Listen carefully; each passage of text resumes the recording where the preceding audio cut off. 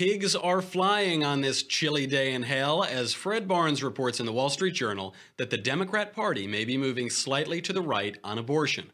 We'll analyze.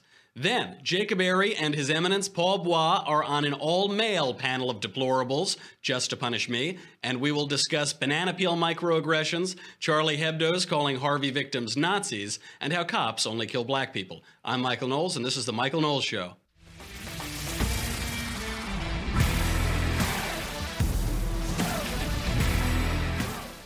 We're going to have the mailbag today, too, so thank you for everybody who sent in a mailbag question. We have lots of good ones to get to. What I really want to talk about today is this vote yesterday at the LA City Council to rename Columbus Day as Indigenous Peoples Day. It was a unanimous vote. Few things offend me more than renaming Columbus Day. It is anti-historical. It is morally idiotic. It is empty virtue signaling. It really drives me crazy. It's ungrateful, but I want to dedicate an entire episode to defending Christopher, so we'll do that closer to Columbus Day. And today we have to talk about this great abortion story. Pigs are clearly flying in hell. So this is a welcome change and a pretty unexpected one after the 2016 DNC platform position on this issue. If we can kill all the babies, we can have sex for everyone all the time and use the bodies of our children to keep us alive forever like these people here.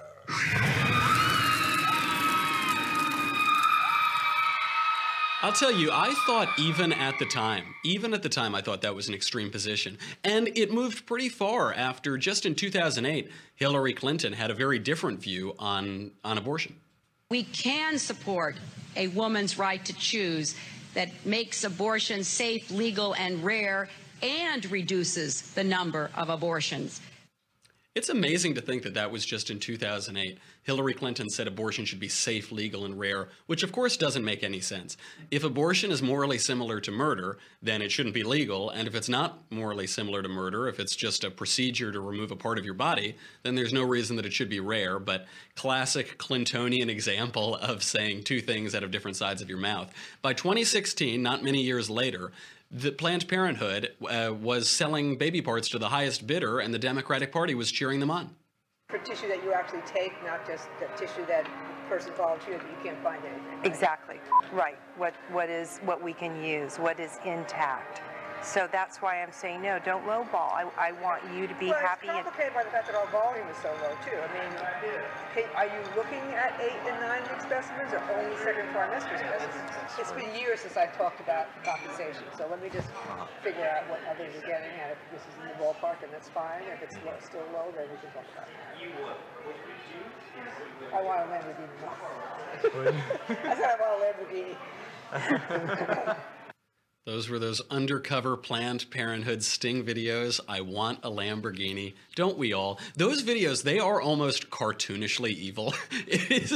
They're really just to the core evil. It's amazing that some Hollywood screenwriter, if a Hollywood screenwriter had written that and turned it in, well, forget the politics of Hollywood, but if he had turned it in for a movie about this, it would be thrown out for being too on the nose that a woman is going to sell body parts and haggle over the price so that they could make more of a profit. It sounds like a horror film. It does. Actually, it sounds like a horror film. And so in May, Nancy Pelosi came out and suggested that the Democratic Party would support candidates who weren't strictly in favor of abortion. If there were some candidate who's a Democrat in all the other ways but is pro-life, they would consider giving them money. Pelosi wants that big tent, as they call it. Chuck Schumer came out and said that he's in favor of that big tent. Even Governor Moonbeam, our own governor here in California, the once and future Governor Jerry Brown, he came out in favor of supporting pro-life candidates. But the former DNC chairman and failed presidential candidate had a less favorable view of that. Let's cut to Howard Dean for his reaction. Not happy. He did not support that move at all. He said that he would not donate to candidates who are pro-life. He would not support those candidates. He wants to keep the Democratic Party pretty small. Now, Planned Parenthood CEO Cecile Richards, along with NARAL and all of the other pro-life advocacy organizations, were predictably infuriated. Here's her reaction. Help me! Come back here. You're not a human being.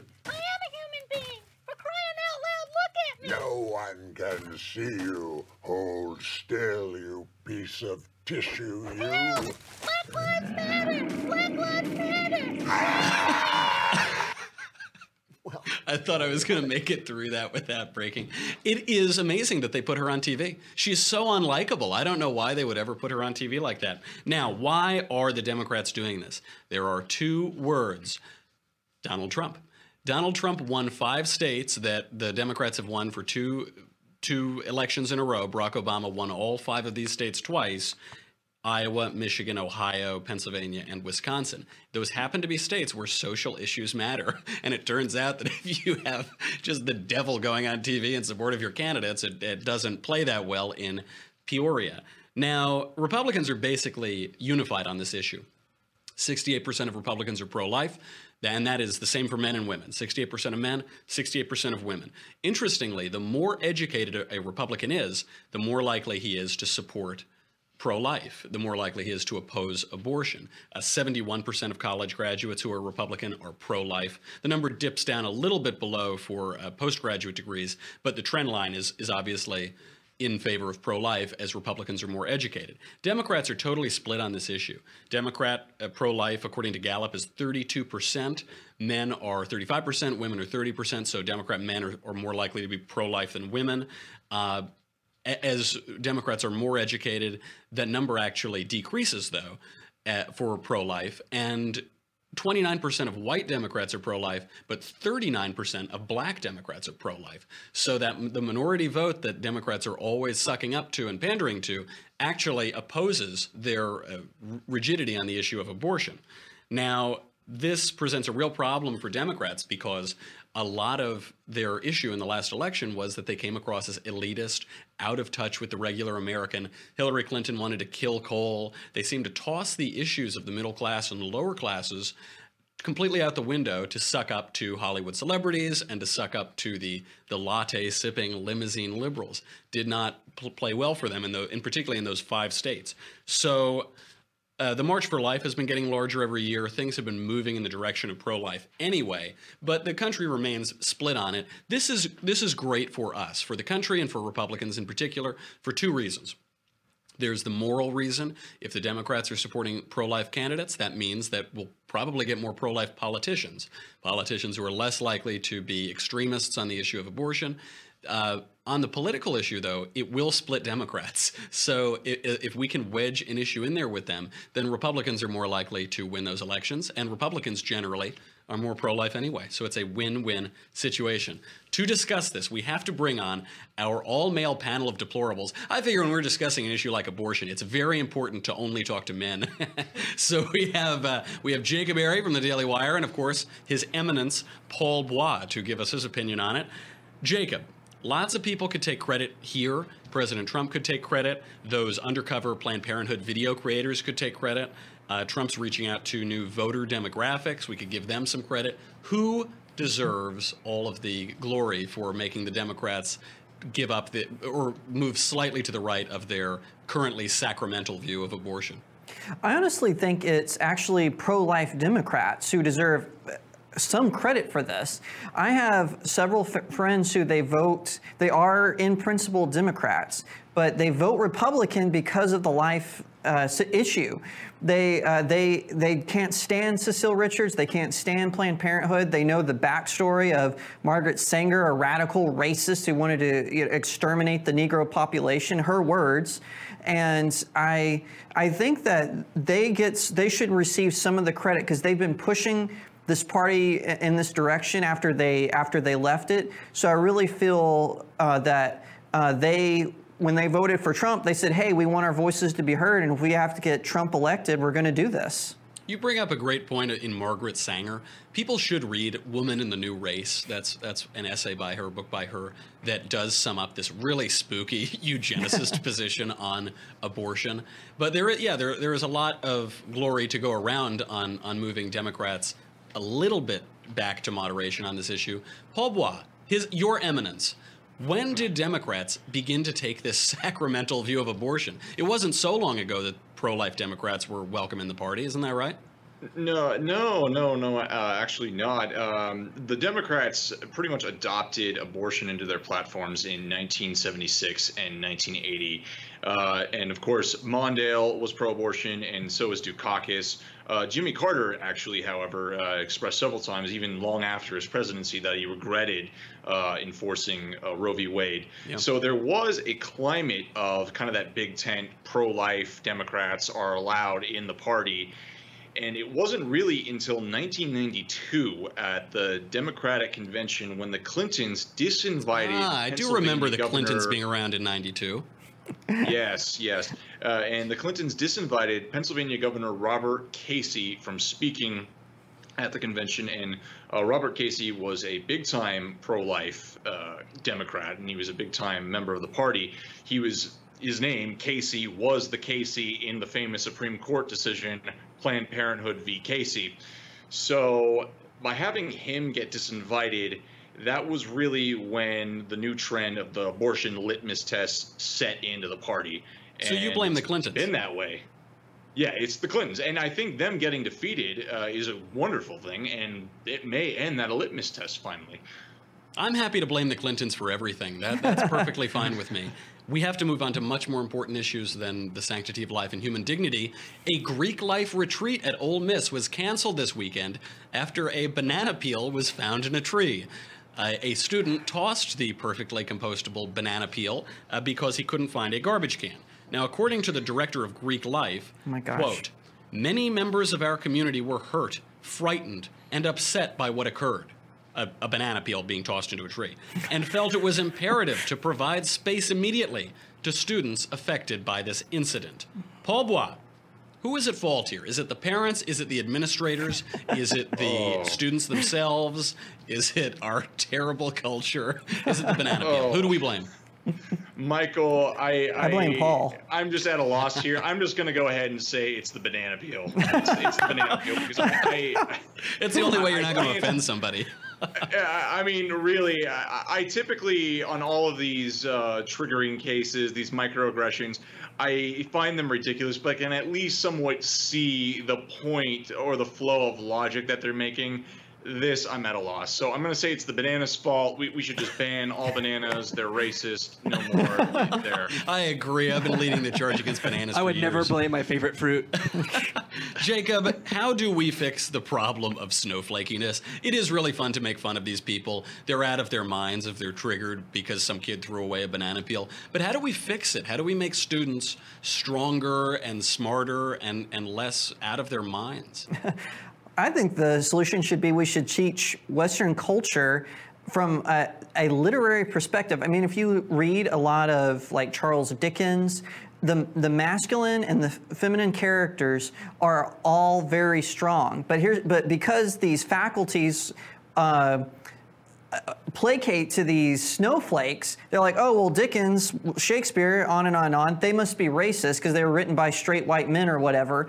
And so I think I have my doubts about Dickens, but sure, go on. But I'm just saying, if we go back to teaching, this is how, if we go back to teaching that literature, we present to them good, moral, strong characters, I think that they can be strong again. It should go back to teaching what their Western culture is all about. Then you have to read, though. It's a real hassle. Dickens is very prolix. I'm one of the few millennials who read, I guess, you know. Absolutely, you are, and that's how it's going to stay. I don't make have me time for sick. that. I don't have time for that stuff. Okay, we need to say goodbye to Facebook and YouTube now. And I know that what you're waiting for is to hear more of this panel. I know that you want to get a blessing from His Eminence Paul Bois, but you can't do that unless you go to thedailywire.com right now and subscribe.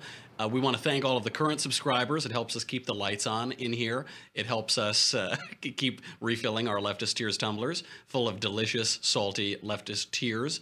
But if you haven't done that yet, go over there. It's $10 a month, $100 a year. You get my show. You get the Andrew Klavan Show. You get the Ben Shapiro Show. You get the Leftist Tears Tumbler. Keeps your leftist tears hot or cold, always salty and delicious. It's a really great deal, frankly, folks. We make the best deals over here. So go to dailywire.com right now, and we'll be right back.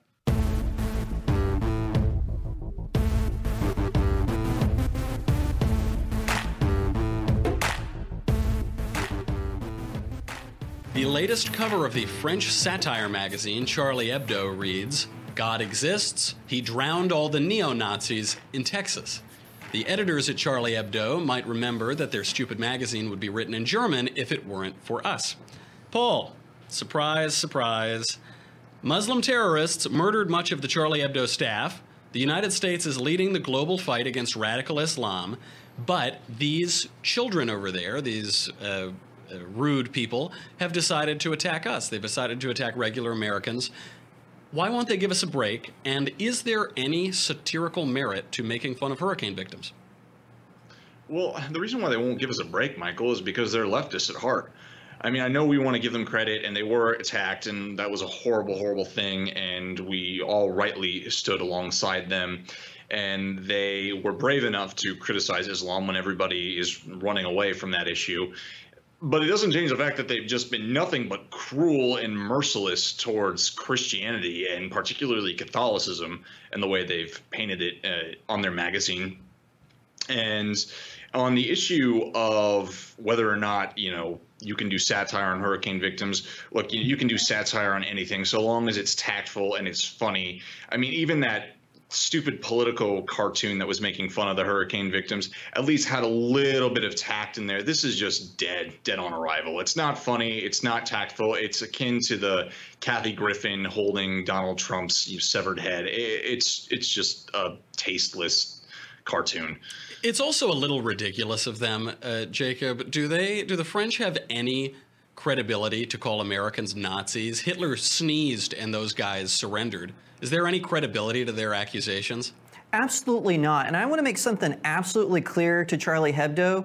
When you were attacked by radical Muslims, Texas Monthly didn't put a cover mocking France on their publication. Absolutely not. And you know what? 750,000 Texans went to World War II and rescued you. So I don't even want to hear it. And 22,000 of them died. My sister, she is literally trapped by a flood of water. My great-grandmother is in a nursing home, and they're trying to keep the power on so those nursing home live-in patients don't die. So shame on you, Charlie Hebdo. I am disgusted by this. I'm offended as a Texan, and you should apologize immediately. This is the first time I've ever seen Jacob Airy angry, and you really got to do a lot to get Jacob Airy angry. I'm kind of aroused. Great job, Charlie Hebdo. You've done the impossible, you rude French dummies. Okay. That's it. I got to get... Oh, no, I'm sorry. There is one more story. Oh, my God. There is one more great story we have to cover. Body cam footage has just surfaced of an incident last year in an Atlanta suburb when a woman pulled over for drunk driving, told the officer that she didn't want to get out of her car because she'd seen so many videos of cops killing people. The officer responded, "But you're not black. Remember, we only shoot black people. We only kill black people, right? All the videos you've seen, have you seen the black people getting killed?"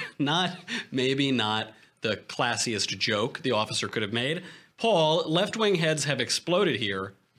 Is the outrage justified over these comments? I mean, look, Michael, I'm very, very quick to condemn snowflakes and all of their phony outrage. But this is definitely one. I mean, I know that the officer is joking and clearly is not. He's clearly joking, right? I think some people on the internet are saying that it's an admission that he's making. Yeah, I could see that, though. I mean, if I'm a black person and I hear an officer saying, like, we only shoot black people, yeah, I could understand the initial outrage. Do I think the guy should lose his job? No, but I'm going to cut some people having outrage a little bit of slack on this one. That's fair. You think the joke crossed the line. I wondered a little bit. It is a funny joke, though, because I think people think that he's joking about black people being killed by the cops. That's clearly not it. He's joking about the narrative that is being pushed. There have been study after study that has come out that has explained away most of the disparities between black people and black suspects being killed by cops and suspects of other ethnicities. And I think the narrative here is that there is a nationwide epidemic of racist cops looking for the next black person to kill, which is just simply untrue. And if the joke is about that, I kind of cut him some slack on it. It seems to me that cops have been under a lot of attack over the last few years. Nevertheless, not the sort of thing that one should say professionally, and especially not when you're in a position of enforcing violence and coercion. Jacob, the officer was placed on administrative leave. Is that too harsh for a joke, or does that punishment fit the crime? I think in this case, the punishment does fit the crime. I don't think he should be fired. I don't think that he should be removed as a police officer. But administrative leave, especially since it was just such, as Paul was talking earlier, it was a joke that lacked tact. And I agree with you. It was a little funny. Yeah, very lacking a lot of tact.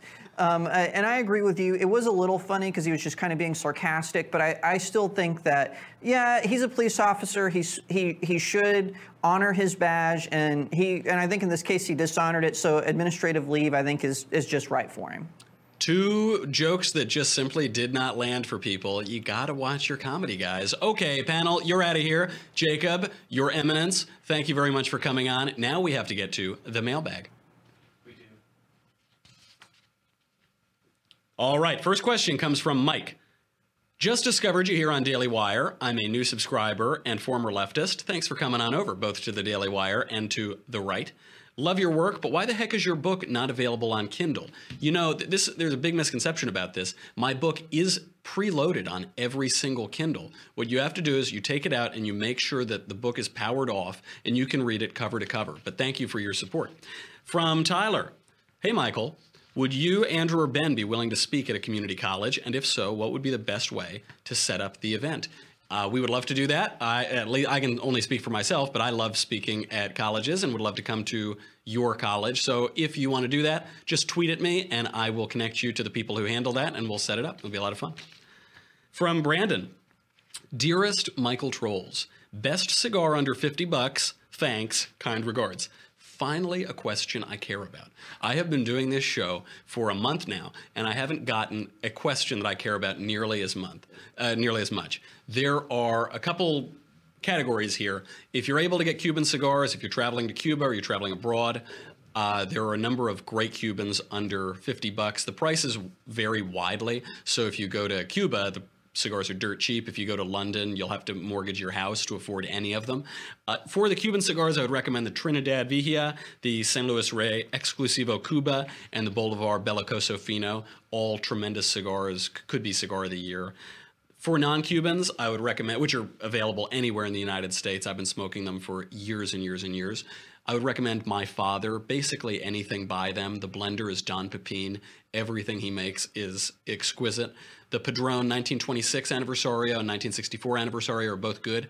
I prefer the 1926. It's a little pricey, but it's an excellent cigar. I love Nat Sherman cigars. I'm from New York. It's a New York local tobacconist. The Timeless series is very good. If you can get your hands on the Gotham West Side, that's my favorite that they put out. And then, of course, Oliva, Series V and Series O are tremendous cigars. I recommend them. They're really cheap. They're like $7 or $8 a stick, and I couldn't recommend them more. I've been smoking them since I was a wee little boy. Next question from David. Mr. Knowles. Who would you pick to star in a movie adaptation of your #1 bestseller? David is talking, of course, about Reasons to Vote for Democrats, a comprehensive guide. I recently rewatched Gone with the Wind, and I think I would have to use an actor from that film, specifically The Wind. The scene that comes to my mind is from American Beauty. It's that scene where the wind is whipping around, and there's a little plastic bag just floating around, and the kid, he says, "This is my greatest work of art." When I consider all of the reasons to vote for Democrats, that is the picture that I see before me, and I would love it if a Hollywood director could realize my artistic vision for that film. From George. Hi, Mr. Knowles. I'm not sure if you saw in the news recently that Iceland is on the path to completely eliminating Down syndrome from its population through prenatal screening and abortion. I think we actually mentioned this on the show a little bit. We did at least on a panel. This seems very Nazi-esque to me. It is, especially since people born with Down syndrome can still have a high quality of life. They can. How would you argue with someone who thinks this is a good thing? I would ask them specifically, who would you kill? of the people who are alive right now, who have injuries, who are maimed, who have been amputated, who have mental retardation of any variety, I would ask them, which of those people would you kill? For whom would it be better to be dead than to be alive? And I think that will shut them up and make them realize the flaw in this argument, because in Iceland, and for other eugenicist arguments here, what they center their arguments around is abortion, because of the fiction that if you kill a baby in the womb, it hasn't really lived yet, and you're not killing it, you're just preventing it from ever having life. But the reason we know that that little baby has Down syndrome in the womb is because it's a little baby that is living, that we can run tests on and figure out what their life will look like to some degree after they're born. So I would make it very clear that you are ending a life. And if we go down this path, if we say, well, people with Down syndrome, they shouldn't live, their life is so poor, which is not true, by the way, but they'll say their life is so poor, it's not worth living for them. Then you have to ask, well, where do we draw that line? Do we say that people who are born with missing limbs, their quality of life will be too poor? People who are born with autism, their quality of life will be too poor? People who are born with a predilection for the common cold, will their life be too poor? When we determine who has the right to live and who ought to live, based on how beautiful they are, how smart they are, or how tall and athletically strong they are, we're going down a really bad path that will end in oblivion and despair. From Hendrik. In California, I unfortunately overheard two men discussing the killing of trees, which leads me to the following questions. If they are distressed about the murder of trees, what do they eat for breakfast? Do they commit abortion by eating eggs, or do they commit infanticide by eating alfalfa sprouts? Excellent questions, Hendrik. I got this a lot with my blank book because environmentalists would yell at me for wasting all of this paper. You must remind them, paper is an organic, renewable resource. We should use it, we should print out these emails, and that way the tree farms won't just become big parking lots in the middle of Washington State. This does call to mind my favorite group of political activists. They are the people who are vegan, they're crunchy, they're vegetarian, but they support abortion. Those are two things that cannot go together. They're people who they won't eat an egg because chicken life is sacred, but they will kill a second or third trimester human baby because human life is not sacred. Does not make a whole lot of sense. Perhaps you should bring that up to them. From James. Good day, Michael. Good day, James. Here in Australia, we're having the same-sex marriage debate, and I was wondering, what are the best secular arguments for and against gay marriage? P.S. Would you ever like to visit Australia? P.P.S. Keep up the great work. P.S. Yes. P.P.S. Thank you very much. The gay marriage debate, it has been totally wrongly framed on both sides, but in particular on the left. People view this issue as a civil rights issue. Who has the right to get married? Why do some people have the right to get married, but some people don't have the right to get married? I can marry any woman that I like, any person that I love, but someone who's gay can't marry the person that they love. This is skipping the first question in this debate, which is, what is marriage? And that's not necessarily a religious question. Obviously, religions have quite a lot to say about that, but it's a philosophical question. It's an historical question. It's a question that has always had basically one answer for the history of civilization, which is that marriage is a union between one man and women, at least women. There has been polygamy at various points in our history, but for the vast majority of that history, it's been between one man and one woman. And so the secular question that you can ask, the philosophic question is, what is marriage? Why is marriage, why do we think of it as between a man and women or a man and one woman? Is there something about the complementarity of the sexes that defines marriage? Is the sexual difference inherent in what marriage is? Does marriage involve the possibility, the potential to create a family, the atomic unit of society? If marriage is not about that, if marriage is simply about sexual attraction or emotional attraction, then why on earth would we prevent polygamous couples from being married, polyamorous couples from being married? Why would we prevent marriages that involve more than 50 people if it's simply about attraction and living together and visiting people in hospitals and any other order of things that could be accomplished simply through contract law? if the sexes are different, if there are inherent sexual differences, and if those inherent sexual differences play some part in our nature and in our society, then the question of redefining marriage is a perilous one and should be taken very cautiously and not oversimplified as it has been at all levels, right up to Anthony Kennedy giving one of the stupidest decisions in the history of the Supreme Court and saying that the only reason to oppose gay marriage is irrational hatred of gays. It's slanderous and absolutely absurd. Next question from Lucy. Hey, Michael, you often joke about your Catholic guilt and seem to be ripping into Joel Osteen for his focus on mental positivity. I hadn't heard of Osteen aside from the time he was on Jimmy Fallon's show, but at first glance, I would say his self-talk style of preaching has both scientific and biblical foundations. A perhaps cliche but obvious example being Philippians 4:8. Do you think Christians are supposed to live ashamed? What's your take on Romans 8:1 and Galatians 5:1? Cheers, Lucy. I actually don't mean to rip into Joel Osteen as a figure in the culture or as a book writer or as a TV host. I do rip into him a little bit as the leader of the largest church in America, but as a figure, I don't think he's necessarily doing anything particularly wrong. Let's go through those Bible verses that you brought up. Philippians 4:8. Finally, brothers and sisters, whatever is true, whatever is noble, whatever is right, whatever is pure, whatever is lovely, whatever is admirable, if anything is excellent or praiseworthy, think about such things. Wonderful advice. We ought to do it all the time. Romans 8:1. Therefore, there is now no condemnation for those who are in Christ Jesus. Also true.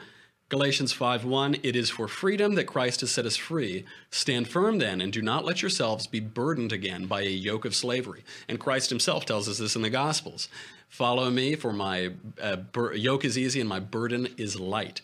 All of which is absolutely true. And Christians should live joyously and joyfully. You rarely see a frowning saint. You see saints who suffer all the time, but they don't seem to be frowning too much because they're filled with joy, even when they're grieving or if they're a little sad. We certainly shouldn't live ashamed. We should live in joy in Christ. And this is the issue with Osteen, is that Osteen does not talk about Christ very much in his sermons or on his Twitter account. He used the word Jesus or Christ 112 times out of over 16,000 tweets. He doesn't have a cross on his altar in his megachurch.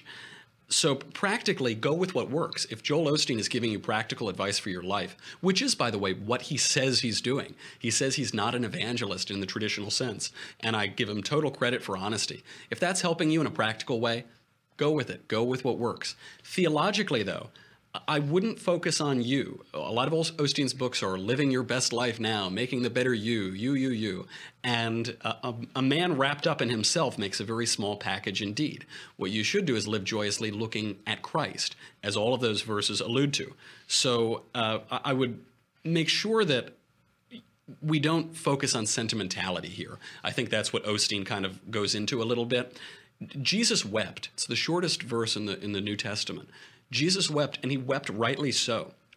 Your freedom was purchased miraculously at a great cost. It was purchased at the cost of God the Son being incarnate and dying on the cross, being tortured infinitely, literally dying and then coming back up 3 days later.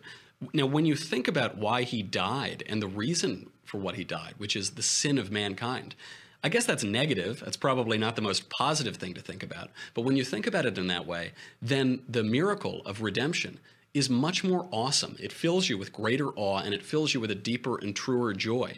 So I think we ought to view the world in exactly that way. We ought to smile just as much as Joel Osteen if that's how the Spirit moves us. But it shouldn't be one that's based on saccharine or sentimentality. Because as C.S. Lewis points out in The Weight of Glory, if you look for truth, you might find comfort. But if you look for comfort, you'll find neither truth nor comfort, only soft soap and wishful thinking, and in the end, despair. So ground it in something real and look toward Christ for that, rather than toward yourself. And now the final question from Greg. Michael, the Clavinade. That's a nice nickname. I'm excited for your new story podcast that you're working on with Andy Millennial. He's so in touch with our culture. Isn't he? He just raps about what all the kids are talking about, like rock and roll and stuff. But I do have one concern. Since this takes place in another universe, will this introduce Clavin into a new universe, only to pull him out every week, making a, dare I say, Clavinless weekend? Thank you.